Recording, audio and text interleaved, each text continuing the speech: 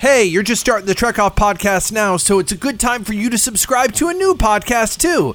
The Totally Super Podcast is me and my good friend Arthur reviewing every single superhero movie ever made. That's right, it's called Totally Super. It's put out by Geeks Radio. It's like Trek Off, but for superhero movies. Maybe not quite so dirty, but it's still fun. So check out Totally Super. Search for it right now. Whatever you're listening on right now, whatever you found Trek Off on, just use that to find Totally Super and subscribe. Okay, enjoy Trek Off.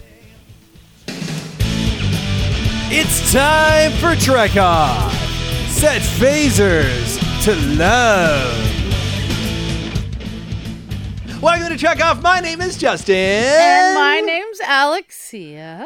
And today, the part of Alexia will be played by Justin, and the part of Justin will be played by Alexia. That doesn't make any sense, but yet my boobs are growing. It's incredible. It's incredible. Happening? You have these all day and you don't play with them.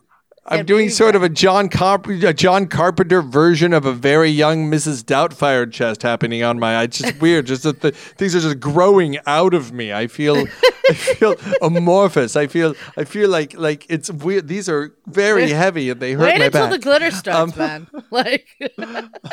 Till it starts seeping out of your pores. I don't want to bury the lead here.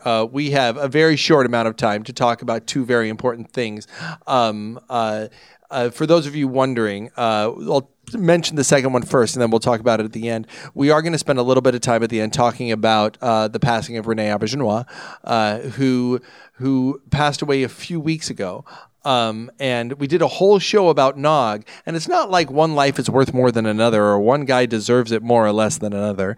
But Renee was Odo, and I have so many more strong feelings about Odo than I do about Nog, who I also loved. But I mean, I met Renee Auberjonois. Renee Auberjonois. I did too, which is rare. You usually get to meet people, but I don't always get to, and I did. I mean, he hung out with my kids. Hey, maybe he could fix them.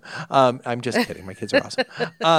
I'm just kidding. My kids are fine. We this is a person who impressed me and a character who impressed me. We're going to talk about him at the end. We're going to give him a little time. It's not as fresh, frankly, as it was when we did the Nog show, because we did a show like the very, very next day. Yeah. Unfortunately, as fate would have it, this all happened right over the holidays, and it has just been. I know for those of you returning, you're like, "Oh, Trek Off is still a show."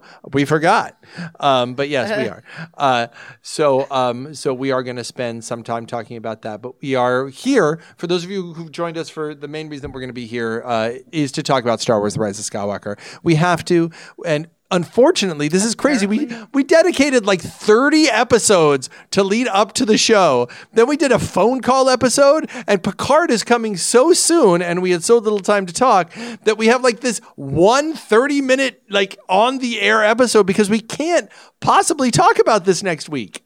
Because we haven't talked about short treks. There's like 6 new Star Treks that we haven't talked about, and then we got to kind of do a pre-Picard show because I want to have one more show where we go, okay, what is it that we want? What is it that we think it will be before that dreaming ends? You know, I want to have a Christmas Eve of Picard. You're so weird about that, dude. Like when you said that for Rise of Skywalker, like you wanted to do that right before we watched it, like in the theaters. I was like, we've done that, like, at least once, possibly thrice. Like, dude, what more is there to say? Let me explain something to you and to our listeners. Let me explain something to you and to our listeners. That my favorite moment of almost any movie is the moment after the opening title comes on and then the screen goes dark.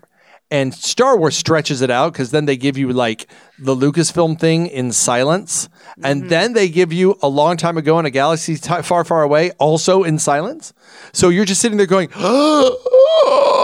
it's like the I mean, I guess we'll be a little blue, but it's like that, like, it's like a pre-orgasmic moment almost, like that moment right before. Like you're just like, it's like really long. It's like, it's gonna come, it's gonna go. So like that is like, I love that moment. And I wish I could hold on to that moment forever. There's so many movies that I see that after I see them, I'm a little bit sad because I'm like, I wish I could see that again for the first time. See, I don't have that problem because it frequently is but simultaneously, like I'm seeing them again for the first time and also seing them again. Yeah, it's something that I have can't... a lovely something broken in my brain. Maybe I don't know. Like I'm sure I get it from my mom. I will never forget. She like came home like 3 weeks in a row. This is back when Blockbuster was a thing. For all you youngsters that don't know what that means, it was a building that you went into in order to rent. Like you had to get a card and pay money to rent a VHS cassette that you would then take home with you, and then you had to return it, much like a library book. And what's a library book? No, I'm kidding. Let's get to the point. Library, right? I'm sure. Yeah, they don't know library is a building with what's right, a it's book? A building with no, no. But you had to return said cassette, and it was Be Kind Rewind, which nobody ever did except me because I worked at one, and so. She came home though like 3 weeks in a row, like back from Block. That used to be an event, when you'd go rent a movie. You guys have no idea, you young people, how you have it. You just myself, even the old people. When your favorite movie from 6 months ago, like, is finally out and you get to see it again because it's finally out and the whole wall is like a wall of it. They have like 70 copies and it's just a wall of the movie you're looking forward to. Yeah. No, that's what. So you're saying that is, you're able to come back and see something for the first time. People didn't have, like, you don't have that now. But like, and I admit I've grown accustomed to streaming myself. Like, there's a movie that I happen to love that I think is a classic. If you haven't seen it, I highly recommend it, and you should absolutely watch it. It's called Vibes. It has Jeff Goldblum and Cyndi Lauper. Good luck finding it, because I'm pretty sure the only way you can watch it is if you buy a physical DVD from Amazon, which I own, but I'm irritated to this day. It's a Sony picture, I think, like under some like tiny subsidiary, but I'm pissed off to this day, like, that I can't have it on any streaming service. I'm like, really? Nowhere? Yeah, no. I have to put the DVD in? My favorite movies, I've actually turned around and purchased them again on streaming. I have done much. Well, that's what I love about Vudu, is most of the stuff that I already own. Like, it's not the same. I feel like it's upgrading to a higher version. Like, so I don't feel as bad. It's a few bucks. You scan it in, it's totally worth it. But that's also I'm with you, but my mom, 3 weeks in a row. So it used to be an event, is my point. Going to the Blockbuster, to rent a movie was like an event. And she came home 3 weeks in a row. I remember very clearly yelling up the stairs, going, I got Sleepless in Seattle! And we would watch, like, the first time, it was like, ooh, cool, because we really all wanted to see it. And we watched it, and it was a cute little movie, and we enjoyed it. And then the next week, same thing. We're like, Mom, we already watched that. She's like, no. Is this Sleepless in Seattle? We know. We watched that one already. And then when we watched it, and she had no memory of having watched it the first time. Now, I know you all think my poor mom has, like, early onset Alzheimer's or whatever, because this is when I was like a teenager, but this is not the case.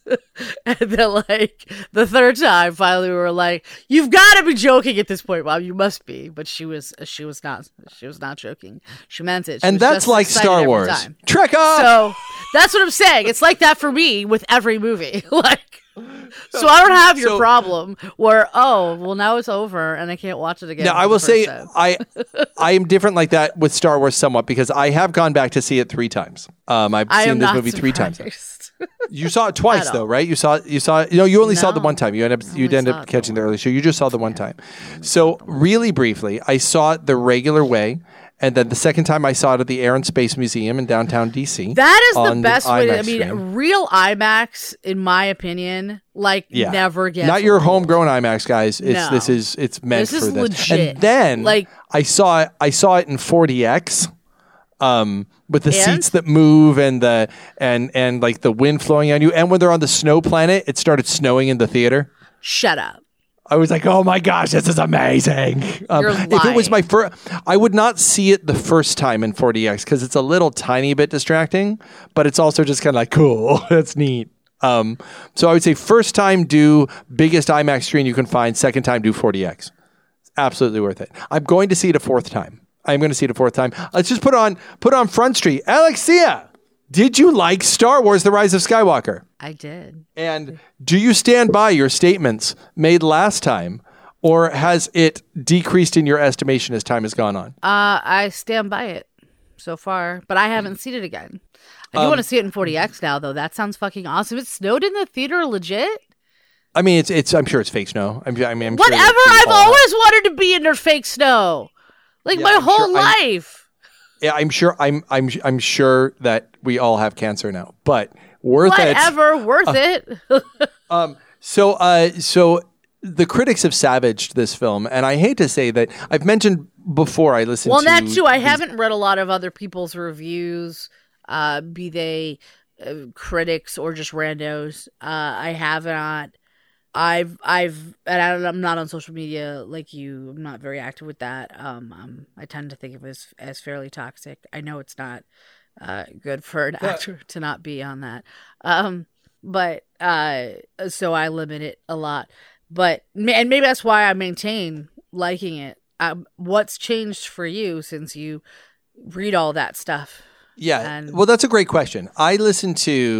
I'll just call them out. I listen to two podcasts by the same podcast company called Binge Mode and The Rewatchables. And Binge Mode is doing a whole Star Wars recap, and they've been so high on everything. They've even defended the prequels, and then they were into the original. And they were so. Do you do that? Oh, I've heard. They were psyched. They were psyched. Then they were psyched about Force Awakens, and they love BB-8, and they're loving Baby Yoda.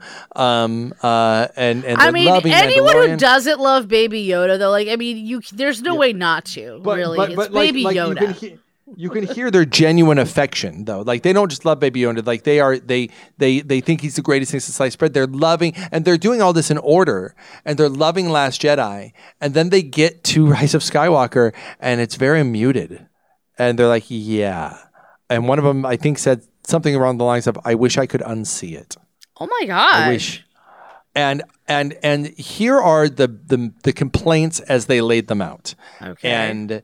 And I tried to listen with an open mind. By the end, I feel like there's a toxicity in the fan base of all things now. And I think this is frankly true politically too.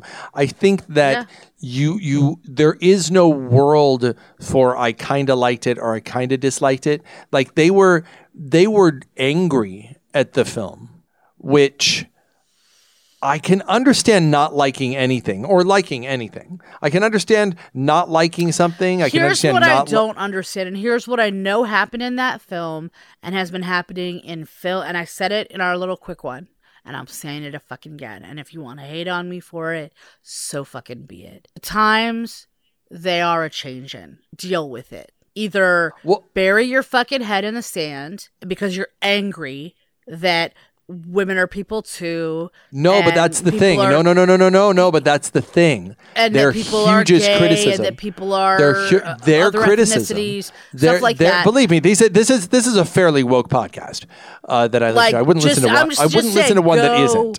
Back to just go watch 60s movies and don't watch anything that's being made now. But here's the thing. That's not these guys. That's not these guys. So here's the problems they had. Their problem number one, Rey.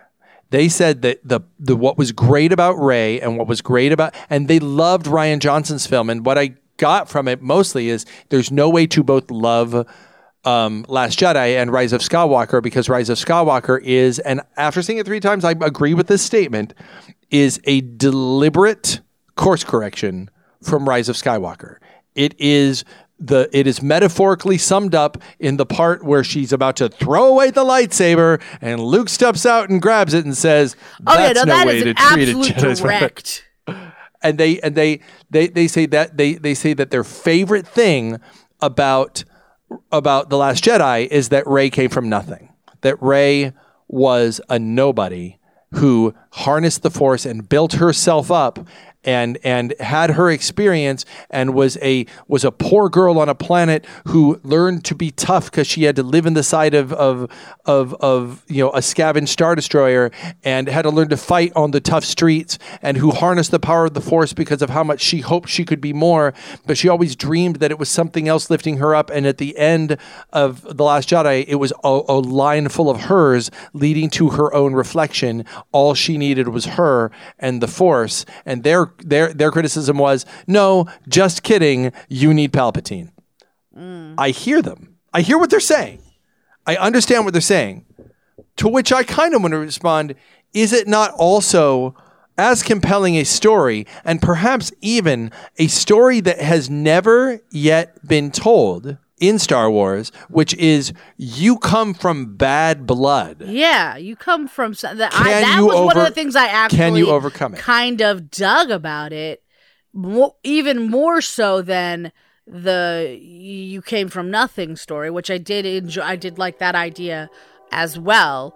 But as I was watching the film and the Palpatine thing was unfolding, I really came to go, you know what? I really love this idea more because there's this implication from Palpatine, from all the Sith before, that they're all with her, whatever, and like that she has no choice, that she has no agency, and for women that has been true for a very long time. And I loved that she was like, no, I do get to make a choice. Yeah, and so that it's so, but I get their criticism. I get them saying if they loved the fact that she came from nothing, and when they talked about Last Jedi before they saw Rise of Skywalker, they were saying that's amazing. What a bold choice to say you're nothing. You came from nothing. And clearly, when he goes, what I meant to say is that they chose to make you nothing, which clearly that's not what he was saying before. No. It's bullshit. It's bullshit. It's not what he was saying before. And I'll get to my thesis. Here's another thing they said. They said this film also serves as a vote of no confidence for the entire sequel trilogy.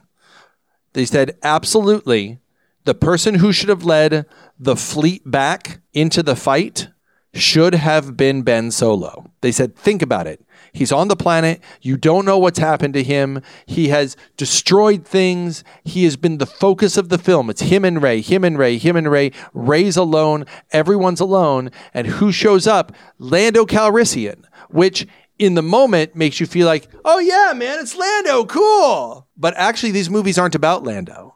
These movies are about Rey, Finn, Poe, and Ben.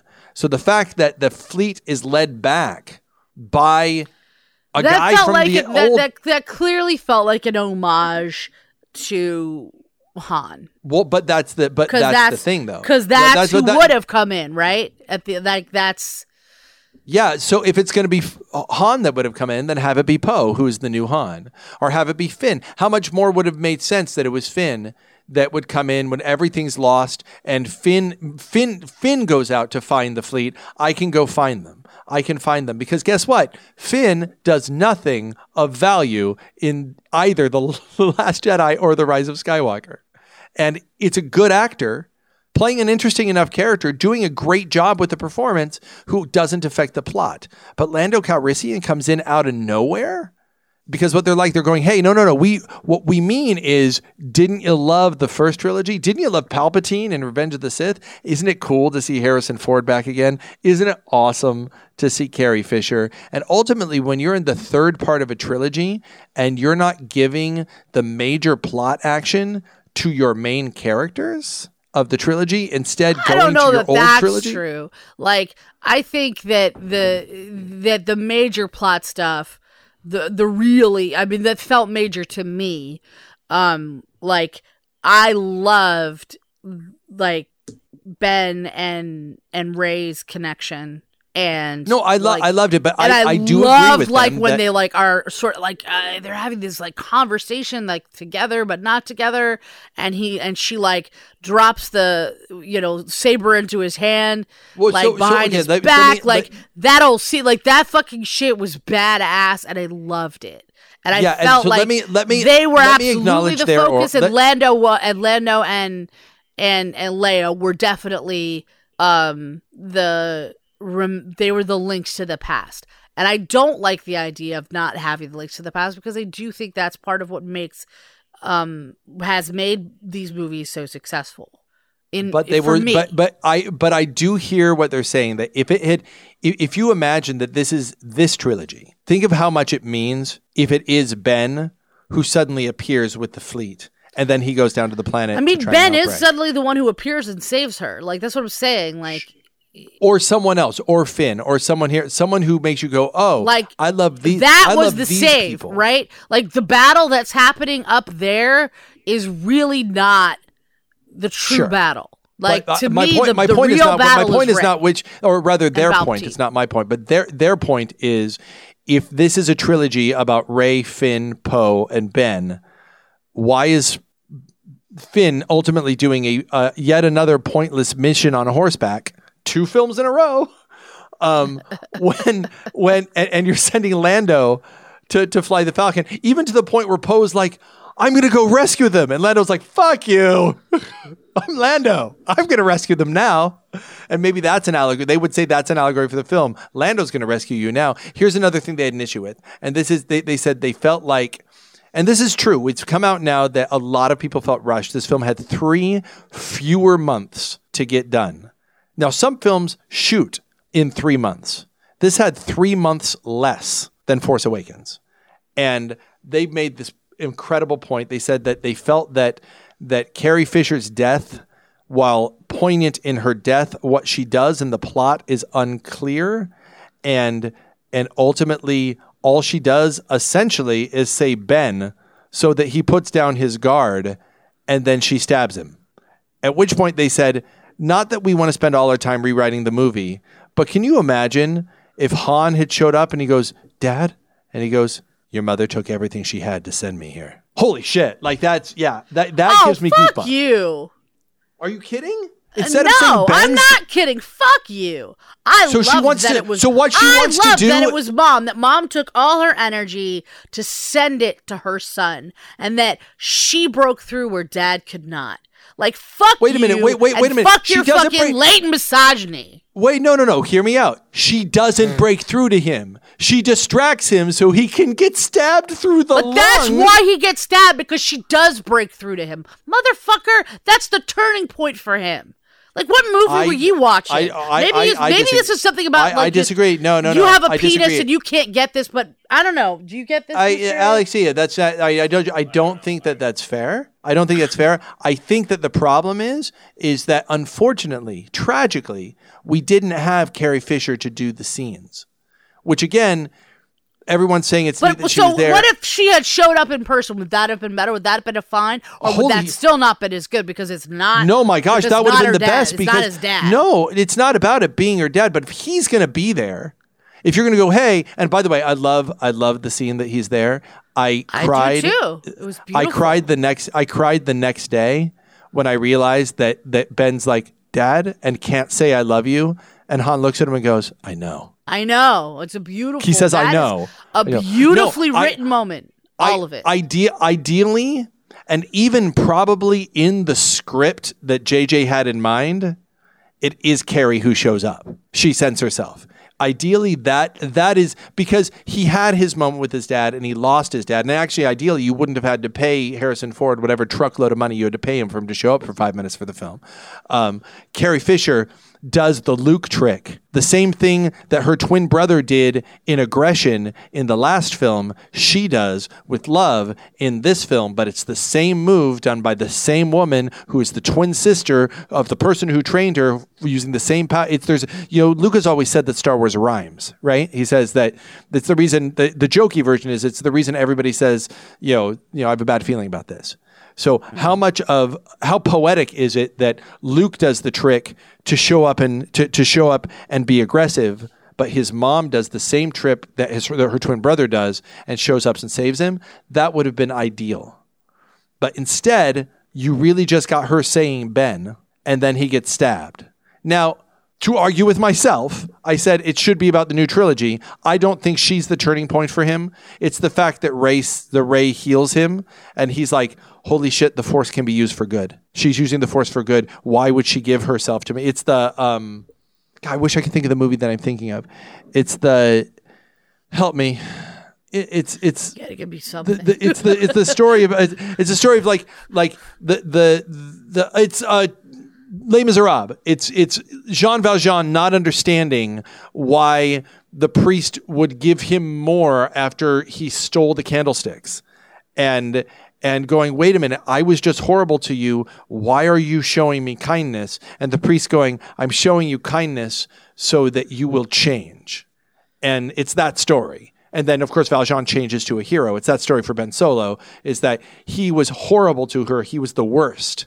And in the moment that she could, she not only saved him, but she said she gives a piece of herself to save him. And he's like, oh, who am I? I'm Ben Solo. You know, he starts singing. She doesn't tell him that. Yeah, but I think he feels that. And I think maybe he's schooled enough in the Force to know that. I think that it's conveyed. Why not? That's why I'm saying it happens, right? It happens with mom's contact. That's what I'm saying to you. Sure.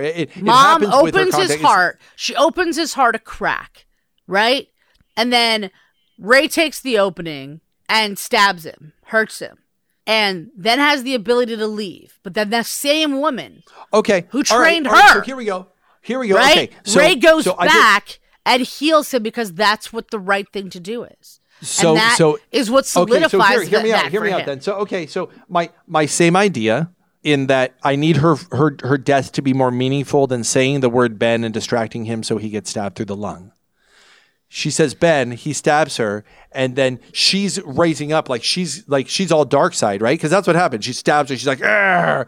And then you hear one more thing from Carrie as her hand, releases or dies or whatever. And I'm sure they have these words, Rey, no. And she stops and she thinks. And then Carrie has influenced him to stop, but also as her teacher influenced her and directly has influenced what happened. It's just not as clear as it could be. And I feel like, again, and I would have no objection to the addition of those two words. It would. Yeah. I mean, it's, or if you, and then also have it be Han shows up and goes, yeah, your mother sent me too. She's really fucking awesome. She's so fucking awesome. She sent her. She sent me. Padme Amidala's over there. She's here too. Ahsoka Tano is going to show up later. Believe it or not, all those Jedi who help you at the end, they were chilling. They were having like a party, and your mom showed up and she's like, bitches, you got to go help Rey out now. She got to help Rey. What the fuck is this shit? You know that's what happened.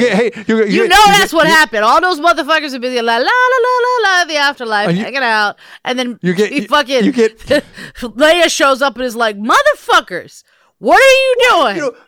Carrie Fisher did enough interviews. You can take her audio from any of the interviews where she did it, where she's like, I don't give a shit.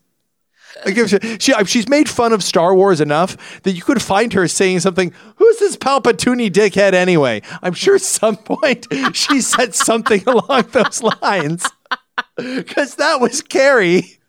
And then you get all the, like Hayden Christensen shows up as Anakin, instead of saying, bring balance to the Force as I have. Go, your mom is or Ben's mom was a badass. She's my daughter. That's my daughter. She's unbelievable. Fuck him. Kill him. And by the way, Palpy, you can hear me too. Fuck you. You fucked my life up. Fuck you. It's a bunch of some of the movies rated R. Fuck you. Look, guys, there are 1,000 Star Wars Rise of Skywalker reviews you could listen to right now. You listen to the Trek Off review because this is what you wanted. I would like to add one short thing that did amongst the people I saw it with, and myself even, but I warmed up to it. The kiss. How did you feel about that? I've been thinking about that. I know what they were doing. I mean, it's literally the end of Romeo and Juliet, right? It's literally the end of Romeo and Juliet. Like, watch the Leonardo DiCaprio Romeo and Juliet, right? No, I can't watch Romeo plus Juliet. I can't watch that film. Actually, there are aspects of that I really like. But at the end of it, the one thing that it added that was really awesome that I think that every play should do is it's as written. Romeo kisses what he thinks is Juliet's dead body and kills himself. Then Juliet wakes up and kisses Romeo's dead body and kills herself. But what they did so well in that movie is Romeo takes the poison but doesn't die right away. Then Juliet wakes up and they have a moment when they see each other. And she's like, oh my God, you're not dead. You're not dead. And it's in her eyes and she kisses him. And there's this moment where she's like, oh, you're here. Like I dreamed, like you should be. And then he dies and she's holding his dead body. And that's the Romeo and Juliet moment. And I think it's a quintessential Romeo and Juliet moment. And that's what they're doing. I mean, he's dead. They wake up, kiss, or she's dead, wake up, kiss, he's dead. And it's clearly they're cribbing that exact same moment. And I get what they're going for. And I'm almost okay with it, except he kind of did blow up a planet. And the only way I can excuse it, and they do give it enough lip service that I'm willing to let it go because it's Star Wars, is that was Kylo, man. That wasn't me. That was Kylo. You see, Kylo was an asshole. I'm wearing like a long sleeve sweatshirt now. I'm cool, man. I'm cool. I'm Ben, yo. There's no mask. Like I dropped off all that shit, and now I went to the Gap, and I got this sweater vest. So really, let's kiss. I mean, no, it's yeah. You know, a kiss at the end. I do think there's an element of JJ just wanting to throw everything in there, and for a certain population, there are a lot of people shipping the two of them. There are a lot of people what? Shipping the two of them. What does that mean? You are familiar with the term shipping? No. Taken from the term relationship, shipping is when you have two fictional characters that you want to be together. Spuffy, Bangel, Team Edward, Team Bella. And this is Reylo. Is what they're sure. And there's a lot of people shipping Reylo, just like there's a lot of people shipping Poe and Finn. I'm okay with it. And given that we only have like 5 more minutes to talk about Star Wars, I just thought it was the people that I watched it with felt like there was no, and I did feel at the time I felt a little bit like confused because I never really got a sexual vibe from them. I did in The Last Jedi. I didn't in this movie, but I did in The Last Jedi very much get a. I got a familial. I got something. Not at all. I got very much in but the scene. I didn't get something sexual. So when she like touches his face, that's the first moment where I'm like, I think they're gonna like kiss. Like I didn't really see that coming. Did you hear anybody? I just got to ask. Did anybody kind of uncomfortably laugh when he fell down dead in your theater? No. Mm-mm. We got it. People. It was not nearly as bad as Anakin's mother dying. But we got a couple. 2 of the screenings I did. There was something about the way it was staged that was kind of like bloop that they thought it was funny. I did in Last Jedi. I did get that sense. There was when they were in there and their fingers finally touched for the first time, and then Luke comes in and goes, "What are you doing?" Seemed very much like they're almost sort of a like being caught, like pubescent caught making out in Dad's basement. There was an element of this is sort of forbidden, and then grumpy Dad shows up. And see kind of how I feel like I didn't get a chance to watch. The right before, and I think I wonder if I'll feel differently, if I'll feel there's more romantic tension there. But in the end, I'm like, I'm actually fine with it. I just would have preferred he didn't die. I would have preferred if like she basically gave up half her life, or he gave up half his life, and like they're both gonna like live half as long. You know, like I don't understand why he's got to be all or nothing. That's bullshit. By the way, if he's going to die and fade into the Force, why can't he be with Luke and Leia at the end? And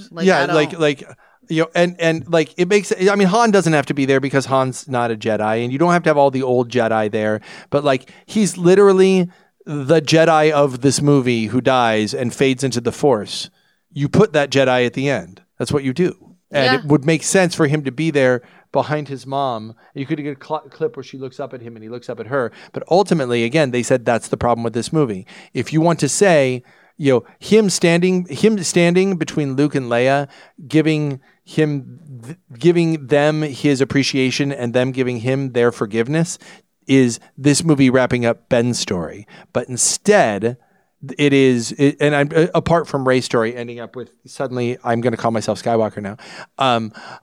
Instead, it is, hey, let's show you Luke. That's her own destiny.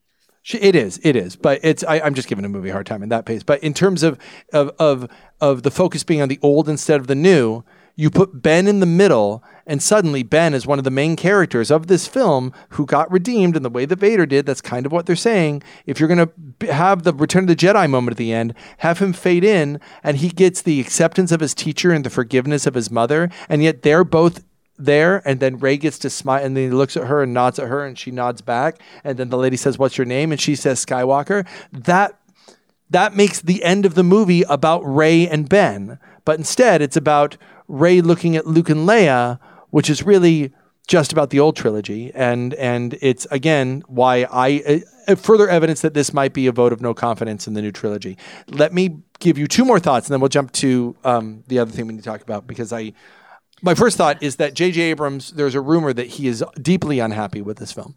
Really? And that even that re-edits and even possibly reshoots happened under Kathleen Kennedy's watch without his permission.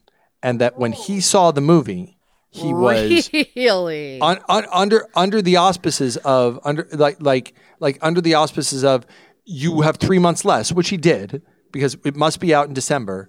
You have 3 months less. Let us shoot this other stuff, and you don't have time to edit the whole movie yourself. And eventually, because of the pressure Disney put, he was like, "Fuck it, fine, okay, do it. Do what you're gonna do." And you trust an editor. The old, not every director edits their film. You trust an editor, and evidently, there's a rumor, unsubstantiated, that the editor brought him the first cut, and he was like, "What? What is this? Why is this happening? This is not what I had in mind."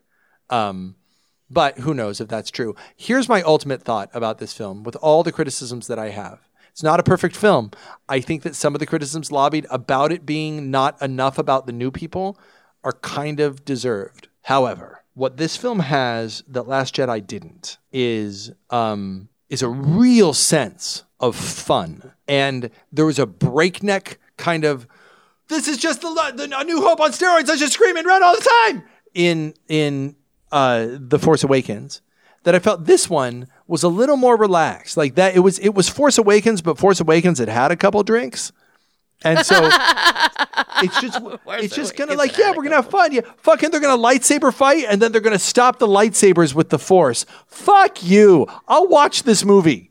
Like I don't need much else. She swings a lightsaber and he holds it back with the Force. I'm good. No, I was gonna say, I could just. There were moments definitely while watching the film, but I was just like thinking of you and just like jizz in my pants. Jizz in my pants. Well, and here's, I really struggle because you know how much I want there to be consequence. And the fact is they kill not one, not two, but they have 3 major death moments for main characters being Chewbacca and C-3PO and Kylo Ren when he gets stabbed. There's these 3 death moments for the characters that mean nothing. And 2 of the moments were they're dead. They're gone. They've been erased, which is Chewie and 3PO. And one of those 2 moments was in the trailer of like 3PO dies. And I really struggle with, I want there to be consequence, but I don't want to walk out of a Star Wars movie more depressed. But I want there to be consequence. And ultimately, my conclusion is you didn't need to have there be the fake scare of Chewie's thing crashing. It did seem very much like a fake out that felt like, you know what? I feel like you needed it for one reason and one reason only. And for me, it felt like that was it was a wake up call for Rey, like that. Maybe you don't have shit as under control as you think you do. Yeah. I see think that like without her thinking it, that's why I didn't feel like it was a scare necessarily just for us. I felt like it was for her. Like it was for her character, and it was specifically to feel that very real pain of like, I lost control. And as a result of that, no, I get that. And killed Chewie. Like another podcast I listened to said that they'll give you one, but the fact that they give you the "I'm saying goodbye to my friends," and then literally 10 minutes later, he's pretty much back to how he was. It's like that whole scene meant nothing. And they're like, we'll give you Chewie. I'm not mad about Chewie, but you're going to do the same thing with 3PO. Either have the balls to kill 3PO or don't pretend you're killing 3PO. Do one of those two things, but don't just. And I'm almost with you on that, but that would mean you didn't get little Babu Frick. Ha, yeah. And I loved him so much. And I think that's what it comes down to for me with this film, is that if you watch the original trilogy, it was in a time, you have to keep in mind, Star Wars came out in the 1970s when cinema was dark. Cinema was super dark. You got Taxi Driver. It's the grittiest period of cinema of all time is the late 70s. It's so dark and gritty and awful and hard. And Star Wars comes out and gives you a little blast of joy. It's like, hey, and it's insubstantial. There's no father thing in the original Star Wars. There's no darkness. It's just kind of like, there's good. He does come home to his entire family burned to death. And he's literally fine 2 minutes later. He's just That's like, true. Uncle Owen and Peru. Like literally, he spends one sullen look into the sky, and then he's back with Ben like, I got nothing here now. But when Ben dies, who he literally is known for like 19 hours, I can't believe he's gone. And also, my uncle and aunt are gone who have raised me their whole life. But, but Ben's and gone. Like, and theirs was like a fucking vicious, like, imagine you're 18 and you come home and the people that raised you are like burnt husks. You know what I mean? Like, it's fucking, not just this disappearance that you get with Ben. Like, just. I'm not criticizing dark Star Wars. I like dark Star Wars. I like the dark parts of Last Jedi. I love I appreciated Han's death. I love Revenge of the Sith. My favorite line in all of Empire Strikes Back is, they didn't even ask me any questions, which is a dark fucking line. Oh, God, no. I appreciate it. But And Empire Strikes Back is my favorite, not Star Wars film, but film of all time. That being said, Star Wars was based on old action serials, Flash Gordon and the stuff from the 1920s, and just like, boom, bam, bam, let's just have fun. Let's have a rip and roaring great time. And every other Star Wars movie was based on Star Wars. So I do feel the influence of Indiana Jones on this movie. I feel the influence of the Flash Gordon serials back on this movie. I do. I feel we're going from adventure to adventure and having one last trip because it's fun. And yeah, there's some intense stuff happening, but really, we're just having fun now. It's a victory lap. Enjoy it. Not a perfect movie, but I think the fact that it embraces fun makes me like it. I think that the criticism I can lob at the entire trilogy, if there is a criticism to be lobbed, is that I don't like a lot of Last Jedi because I feel like it's spitting in the face of Force Awakens. And then I can understand the criticism of Rise of Skywalker, especially if you like Last Jedi, to go, yeah, but it feels like it's spitting in the face of Last Jedi. I think ultimately the tragic flaw that made this, instead of an awesome trilogy, it made it just a very good trilogy, which I love anyway because it's Star Wars, but is that there was no plan at the beginning. Never, ever, ever decide you're going to make a trilogy and not write the trilogy before you start shooting, says the director of the Ninjas vs. Trilogy. Who literally wrote new major things on the day. I was going to say, who did what? Who literally had no idea where anything was going. The third one was going to be robots or aliens. But I would assume that these guys are better at this than I am. Like, did you learn nothing? Did you learn nothing from Ninjas versus Monsters? You got to plan it out first. You got to have a trilogy in mind. So many movies I watch, I'm like, these motherfuckers are no better than us. Like, they just have money. Well, and that's the thing that when I look at this trilogy, I go, it was a mistake to let Rian Johnson make the left turn from the Force Awakens that he did. He really did write them in a corner. It was a mistake to go. He clearly didn't, because they seemed to get out of the corner just fine. They got out of the corner by saying there was no corner. Are you kidding? First of all, you know how there are only like 20 like rebels left and no ships? Just kidding. JK, we have a whole fleet of ships right here on what looks like another Yavin 4. They're there. They were just waiting there. And we got a bunch of people. And also, you know how Rey's not nobody? No, Rey's fine. She's somebody. And you know how Luke doesn't want to be a Jedi? Just kidding. He's going to take the lightsaber. He's totally into it. Here's an X-Wing. And you know how Snoke wasn't important and we're going to find out what happens when Kylo Ren is the supreme leader? Just kidding. He's under a new guy. He's second banana to a new Dark Force user who happens to be Palpatine. It's like every left turn that I'm mad at in Last Jedi, they literally in Rise of Skywalker said, "No, don't be mad. It's fine. Didn't happen."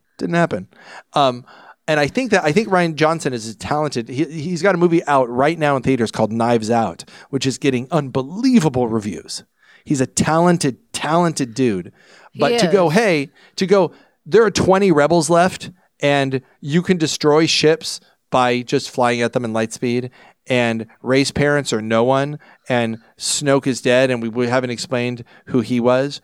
And go have fun. I can't imagine sitting down in the writer's room. I can imagine just sitting there putting my hands in my hair and just going, holy shit, what do I do? What do I do with this? You broke my toys! How am I don't know supposed I to do the toy play? Man. I mean, there's glue, but there's missing pieces, and there's pieces that don't belong to this set. I know. Fuck. So I think that ultimately the story needed to be curated from the beginning with some basic ideas. Didn't have to be fully fleshed out, but here's what part one is. Like a outline. You need to know where each of the movies class, like way early. Yeah. You needed to know where each movie began and ended before you started shooting the first one. Because then you could lay seeds in the first one that you paid off in the third one. You could do that sort of thing. And instead, you have 3 movies that are very disparate from one another. And I get that criticism. But this movie's a ton of fun. I'm going to see it again. I just grin through, especially the last 90 minutes of the movie. I'm just grinning my and the last 40 especially. I'm loving all of it. Yeah, once Ben is, once Kylo is gone and we've got Ben, I'm pretty pleased. And is it stupid that Palpatine could possibly be back? Is it explained it anyway how he could be? I heard one podcast say, look, there are 2 ways he's back. Either he was on the Death Star or he's a clone. If he was on the Death Star, then why is Dominic Monaghan sitting there, the Hobbit, sitting there going, cloning, it's dark science. Okay, so clearly he's cloned. If he's cloned, why is he such a shitty clone? Why is it like clone with zombie eyes who needs to be on a coat hanger? This guy literally cloned an army. He literally cloned an army of people. He's made millions of clones, and he's been by himself with a bunch of cloning shit. With a bunch of dark Sith people who are there to do something to help him out. Why is his clone of himself so shitty? So it doesn't make sense that it's either one of those two things, but I'm okay with all of it because I just love listening to Ian McDiarmid say that line from the Revenge of the Sith going, the dark side of the Force is a pathway to many abilities some consider to be unnatural. I want to see a 1-act play starring him and Alan Rickman that lasts 3 hours. Tell me why you have come to my shop. I'm here to buy something. It's just like, it just goes on. I would watch it. We have to change gears for just a couple of minutes. Because we did lose someone in Star Trek. And this happened. Oh gosh, this happened like we were going to do a show about it and then we weren't able to do and everything went past. Of course, Renee It's the Auberjonois. holidays, and it kind of felt a little bad to be like, so happy holidays. Somebody and then here we are, and I was like, Renee Happy New Auberjonois- Year. Somebody died last year. We're at the very end. dude played with my kids and just hung out and was awesome and tweeted at me afterward about how fun that was. And every story I hear about the man is that story. Yeah, like I didn't meet him, like I didn't get there to meet him at like the meeting time, place, whatever.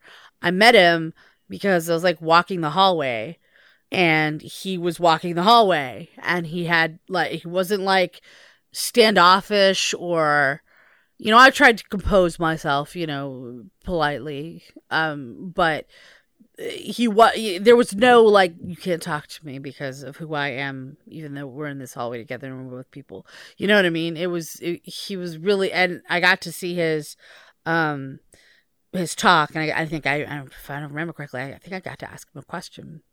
And he was delightful and fun and just good feelings about the guy. Like, good vibes. Odo started out as such a one-note character. I'm angry and I can shapeshift. If you watch, I dare you, watch the first episode of Deep Space Nine and then watch any of the things from season 7 of Deep Space Nine. And he is not only vastly, vastly different, he is also absolutely the same. Yep. And it's very easy to take someone like Kira, who seems vastly different and not that much the same. There's not much in common with her and the first time you see her where she's like, you're throwing it all the way. And by the end, she's much more sensitive kind of all the time. And then you have people like Quark, who doesn't change really at all. And that's the glory of Quark, is that he's just always quintessentially Quark. It takes someone really gifted, really insanely gifted to have you go. You could watch that last season. You could watch the first 3 episodes and watch the last 3 episodes where he really factors in.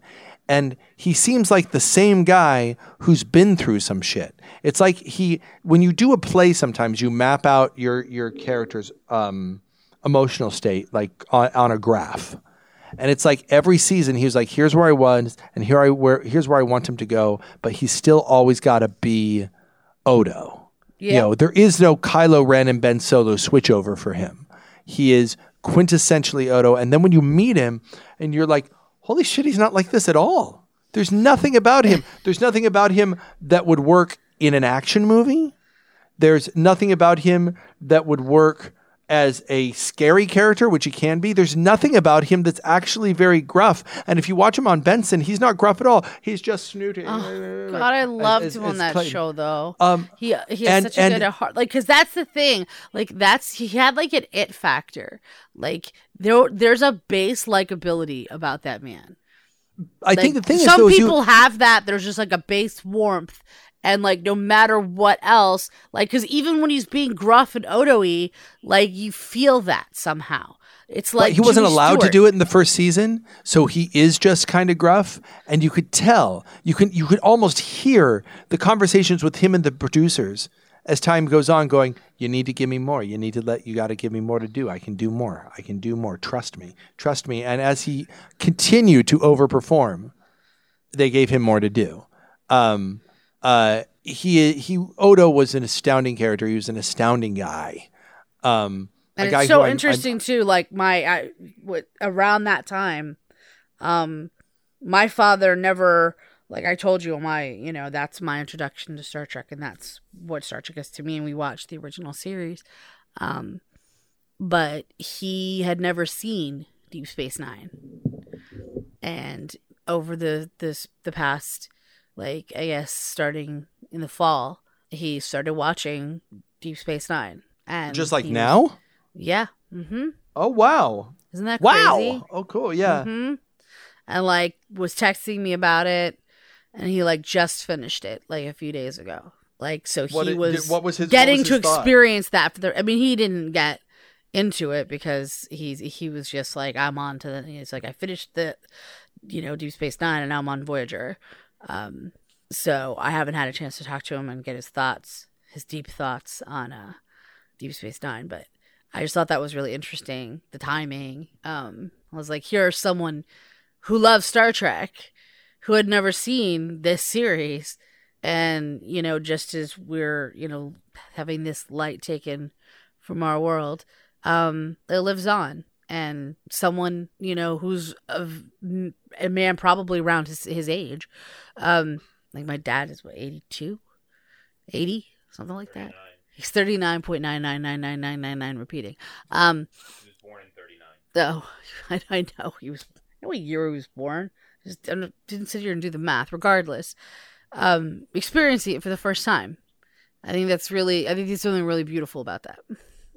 I think that the hardest thing for me to read, but is also what's worth reading if you have a chance, if you go onto his Twitter feed, he knew he was going to die.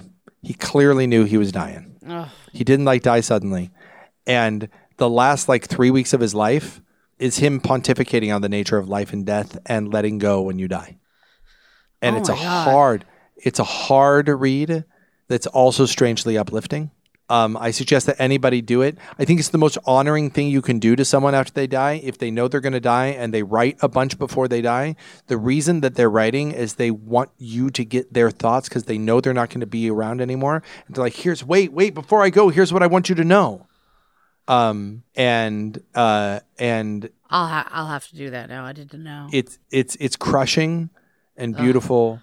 And uplifting, like I said at the end, it's not like somehow I'm all gonna die. at the This same sucks so time. much. It doesn't surprise me that it would be. Yeah, it's not him going, life's not fair at all. It's him going, life is awesome, and I'm sad to leave it, and what you leave behind matters, and it's really sort of stunning. But a stunning man, a stunning loss. Sorry to leave Rise of Skywalker on that note, but we would be remiss if we didn't honor. So raise a Romulan ale, raise a warp core breach, raise a cup of goo, to Odo and Renee Bergenois, who left us. Okay, coming up next on the Trek Off Show, we're recording this on the 9th of January. I will post this on the 10th of January. We are going to try very hard to not go even a week before we talk about all of the short treks, because there are a bunch. Did you see the animated ones?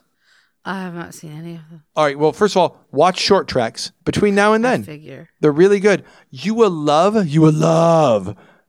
Ephraim and Dot. It's animated. It's an animated Star Trek, and it is wonderful. It is beautiful. It is a wonderful sort of uplifting little piece of. But watch season 2. Can I give you that homework between now and next week to watch season 2 of short trek? As if I don't ever do my homework. I always do my homework, sir. Okay, then I hereby give you the best homework in the world. Watch a bunch of Star Trek. I was going to say, so basically just do something I want to do anyway. Twist my arm. Don't call it my homework, and I'll tell you why. Because then it makes me not want to do it. I was always that kid. I loved to read voraciously as a child, but if you told me if it was my favorite book, and you said I have to read it, be like, I don't want to right now though. It has this effect on me. I'm a rebel at heart, I guess, and I really don't like being told what to do. So don't call it that over. being said, watch all of them right now. They are wonderful. And now I'm not going to watch any of them, but I'm just going to wing it. I'm going to be like, oh yeah, no, that was a good part. You love them, and then afterward, of course, our last do that. Our last pre-Picard show, where it's an interesting moment to talk about the fact that we're going to watch Picard for the first time. It is the last time we won't know what happened after Nemesis. It's last time. All we know is what we were told in Star Trek 2009: Romulus exploded. Romulus exploded. That's all we know. Just make it sound like they just But that's all that's all we know because that's all we know about it. I know. It's just the way that you said it. It was funny. I have some feelings. I've read some stuff. I would bet, given that Patrick Stewart's involved as a producer, I would bet we're going to find a federation that is far less hopeful, and that is that has. I don't know how I'm going to feel about that, but I don't. But again, I mean that might be kind of the Star Trek we need right now. You know, well, that's the thing is he has said, and if you watch the trailers are all him like being dismissed and saying you've lost your way. And face it, by the time you get to Insurrection, there's a lot, and even the end of DS9, there's a lot of compromises being made within the Federation morally. And now we get to a point where if he wants to reflect the times, if the 80s was all optimism, well, and I'm not being political when I say this, but I'm saying there is a lot of discord and isolationism happening not just here, but all over the world. Keep in mind, he is, so I could see a world where see a world where like Romulus explodes and it makes it so the Federation is not exploring and is more isolationist. And then you need someone to step up from the old school and go, hey, maybe we should look to higher ideals than the ones we have now. I don't mind darkness. I don't even mind darkness in the Federation, as long as Picard brings us hope. And I think he is, of all the captains, he's the most hopeful. He's the one who's like, what's the like? Living is making choices. He's like Kirk's like, I am hoping that you're okay, but I will absolutely arm you to fight your enemies. And Picard's like, I don't care if he stabbed you in the face before you die. Make friends. So I'm hoping that I kind of hope that's what the show is. I have a real strong. I hope that the show shows. I think it'd be really interesting because I think that like what we're seeing around the world is sort of a clash between old ideas that are based somewhat in fear and uncertainty, and newer, younger ideas, just sort of broadly across this spectrum. Not to judge one over the other. Not to judge one way or the other, but like it'll be interesting if in the show I may feel a judgment inside me, one versus the other. You've got that's this, not what we're that's doing sort in of our reverse. Show. That's not right? our show. You've got the hope and the seed of someone who hasn't given up. And what can that spark? Yeah, I think. And what can that spark? Yeah, and have that, because I think that has the potential to sort of open people's minds up that like just because you're older doesn't mean you no longer have value. You do, and I think we as a culture, specifically in the United States, but kind of everywhere, most places anyway, we're very ageist. So I think it'd be really interesting to see what they're going to do with that, and with him being involved and knowing the kind of person that he is, and I trust in that. So and then of course a couple days after that, if not the night of, if we can swing it, a trek off on the first episode of Picard, which we're going to have to. I mean, I really want to do this one as regularly as we can because, this is, when Star Trek 2009 came back, that's your Star Trek coming back, right? It's not Shatner, but it's Kirk and Spock. You got This one's mine. This one's mine. This is the one I have waited for 18 years to get more of this, more 24th. I probably not. And you did a whole show. You fucking. You got a trilogy of incredibly high budgeted movies. I mean, that's true. Look, we never thought we would be there in either of these cases, so it's a good time to be a fan. So really, all right. For now, my name is Justin. I'm so entitled. I know we are. It's lucky. We're lucky. I did say my name is Justin. You can say her name. What's your name? I forgot. No. And my name's Justin. And my name's Alexia. Trek off. Trek off, bitches. Wait, no, do I say trek off, bitches? No, you're supposed to say it because you're me, duh. Oh, sorry. And my name is Alexia. Trek off. I would like to submit. Trek off, bitches. You can't do the whole thing. What's wrong with you? All right, you can say you got to end it. It's got to be. You can't try to do all of Alexia. It's just not the same. Encapsulating. It's not the same. Go ahead. Hey, everyone, trek off. Trek off, bitches.